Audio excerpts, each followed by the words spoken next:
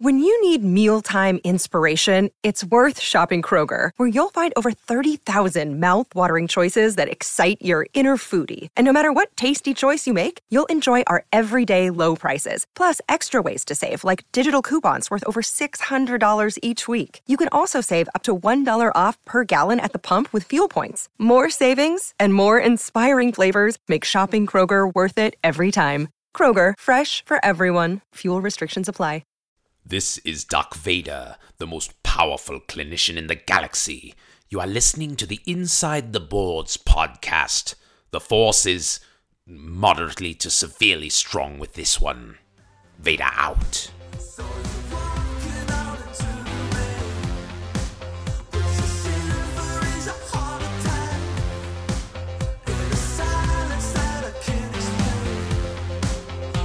Welcome to the Inside the Boards podcast, the podcast dedicated to helping you learn to think like a question writer so you can study smarter, not harder, and succeed in medical school. And now here's your host, Patrick Beeman. Welcome back, Boards Insiders. I am Patrick Beeman, your host. How cool is that intro from Z-Dog MD's character, Doc Vader? Thanks again, Z-Dog, for doing that for us. I just love that. You guys really should check out the Incident Report Facebook Live show or podcast. Z-Dog's vision for Health 3.0 is a movement, and it's one that I am behind 100%. In fact, I see ITB as a Health 3.0 inspired medical education company, and I would also say there are a few others out there like Online MedEd who share that philosophy. So join the movement, listen to Z-Dog. It's well worth it. Today we're coming at you with an example from our first and second year version of our all audio QBank powered by Osmosis, this time from the anatomy section, thanks to our producer, Stuart Bryant. You can go to insidetheboards.com/QBank and get in on the intro pricing. We've kept the price a little bit lower because we're somewhat behind on the third year content. We just have some internal medicine and surgery stuff up there now. But the good news is I will be taking some time off from mid-November to mid-December to really get the content up and out there. So you can get the 1-year access to both versions of the QBank, which will have about 400 to 500 questions for the first and second year version and 400 to 500 questions from the third year version when all is said and done by April-May 2018 for just $59 if you use the code podcast at checkout. And because of popular demand, go to that webpage and there will be a pop-up offer to try the audio QBank content for just $14.99, which you can also redeem by going to our Podbean page, insidetheboards.podbean.com. Thanks for listening, and please continue to share the show with your friends and send us your ideas. We've been releasing examples from the audio QBank because of time constraints, but the future holds a little bit more time for me, thankfully, and I will update you guys more on that in the upcoming episodes. But we want to offer something that helps you with your medical school coursework, your clerkships, and in general, your medical education from med school onward. So if you have ideas on what you'd like to hear on the show, send us an email to podcast@insidetheboards.com. We have some ideas for series that are on the scope of our Study Smarter series for the USMLE Step 1 and COMLEX Level 1 that we did from March through early June of this past year. And we'd like to do something on that scale again, but we want to make sure that our listeners are driving the content because ITB is not just something Patrick Beeman, Stuart Bryant, and Elizabeth Beeman are trying to do. We want it to be something that you participate in to make the study resources and the content that you need to succeed.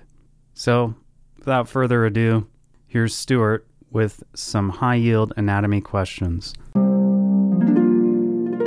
25-year-old woman is undergoing a nephrectomy in order to donate her kidney to her older sister, who has renal failure. The surgeon accidentally cuts a vein draining into the inferior aspect of the renal vein on the side of the kidney, which is to be removed. What is the most likely identity of this vein? A. Left ovarian vein. B. Left suprarenal vein. C. Right ovarian vein. D. Right suprarenal vein. The correct answer is A. Left ovarian vein. The main explanation here is that the left ovarian vein, or in men the testicular vein, enters the inferior aspect of the left renal vein. The left suprarenal vein also enters into the left renal vein, but it is the superior aspect. The right ovarian vein and right suprarenal vein drain directly into the inferior vena cava. The splenic vein joins with the superior mesenteric vein to form the portal vein. Of note, in kidney transplantation, the left kidney is usually preferred because the left renal vein is longer than the right renal vein. The left renal vein has to cross over the vertebral column in order to get to the inferior vena cava, while the right does not. A patient presents to your clinic with a complaint of visual difficulties. On physical exam, you notice that when the patient looks to the left, only her right eye moves. The rest of the exam is within normal limits. The nerve responsible for this patient's problem travels through which of the following structures? A. The internal auditory meatus. B. Foramen ovale. C. Foramen rotundum. D. Optic canal. E. Superior orbital fissure. The correct answer is E. The superior orbital fissure. The main explanation here is that this patient in the question stem presents with a lateral rectus palsy on the left side. The nerve responsible for this muscle is the abducens nerve, which is cranial nerve 6. Due to its long path, this cranial nerve is the most susceptible to injury. During its path from the brainstem to the extraocular muscles, the abducens passes through the superior orbital fissure. Other nerves that pass here include the cranial nerves 3, 4, and the first branch of the fifth nerve. The second branch of the fifth cranial nerve passes through the foramen rotundum, while the third branch of the fifth cranial nerve passes through foramen ovale. The optic nerve, the ophthalmic artery, and the central retinal vein pass through the optic canal. Cranial nerves 7 and 8 pass through the internal auditory meatus.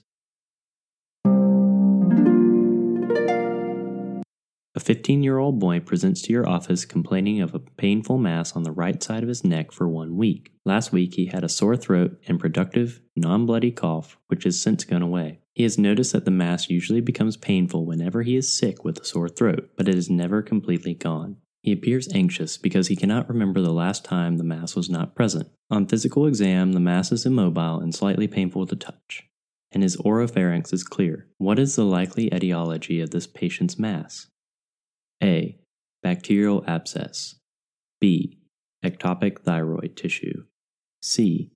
Incomplete involution of brachial cleft 1. D. Incomplete involution of brachial cleft 3. E. Neoplasm. The correct answer is D. Incomplete involution of brachial cleft 3. The main explanation here is that this patient's complaint is likely due to a brachial cleft cyst due to the incomplete involution of brachial cleft 2, 3, or 4 during the 7th week of embryonic development. Because they are lined with ectoderm, incomplete involution leaves behind an entrapped epithelial-lined cyst, which may persist into adulthood, existing as a painless lateral neck mass, only painful during infection. Answer choice A, bacterial abscess, would present with a more dire physical exam, perhaps draining pus, and a patient with febrile illness. Answer choice B, ectopic thyroid tissue, may be found at the base of the tongue or as part of a thyroglossal duct cyst, both of which are ruled out by a normal physical exam. Incomplete involution of brachial cleft 1, answer choice C, would lead to a disruption in the external auditory meatus, the normal derivative of cleft 1, but would not result in a cyst. Neoplasm of the lymph node, answer choice E, is unlikely given the chronic nature of the cyst and the lack of other symptoms of lymphoma. Brachial cleft cyst can be identified through fistulography. A 19-year-old female presents to your clinic for a sports physical before trying out for her college water polo team. During the physical exam, you note that flexing her hip against resistance shows a 5 out of 5 muscle strength. What muscle and nerve roots are being tested in this position? A. Gluteus medius, L4 to S1. B. Iliopsoas, L1 to L4. C. Obturator externus, L2 to L4. D. Semimembranosus, L5 to S2. The correct answer is B. Iliopsoas, L1 to L4.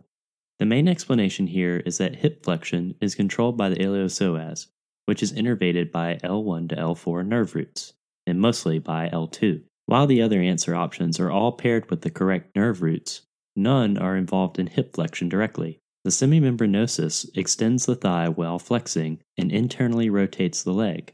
The obturator externus is involved in leg adduction. The gluteus medius abducts the hip. The major takeaway here is that hip flexion is controlled by the iliopsoas, which is innervated by the L1 to L4 nerve roots, and predominantly by L2.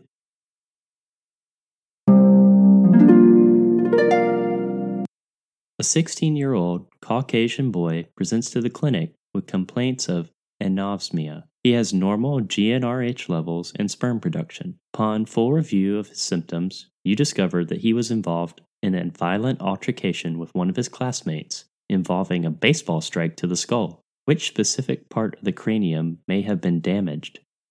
A. Temporal bone. B. Sphenoid bone. C. Mandible. D. Ethmoid bone. E. Maxilla. The correct answer is D. The ethmoid bone.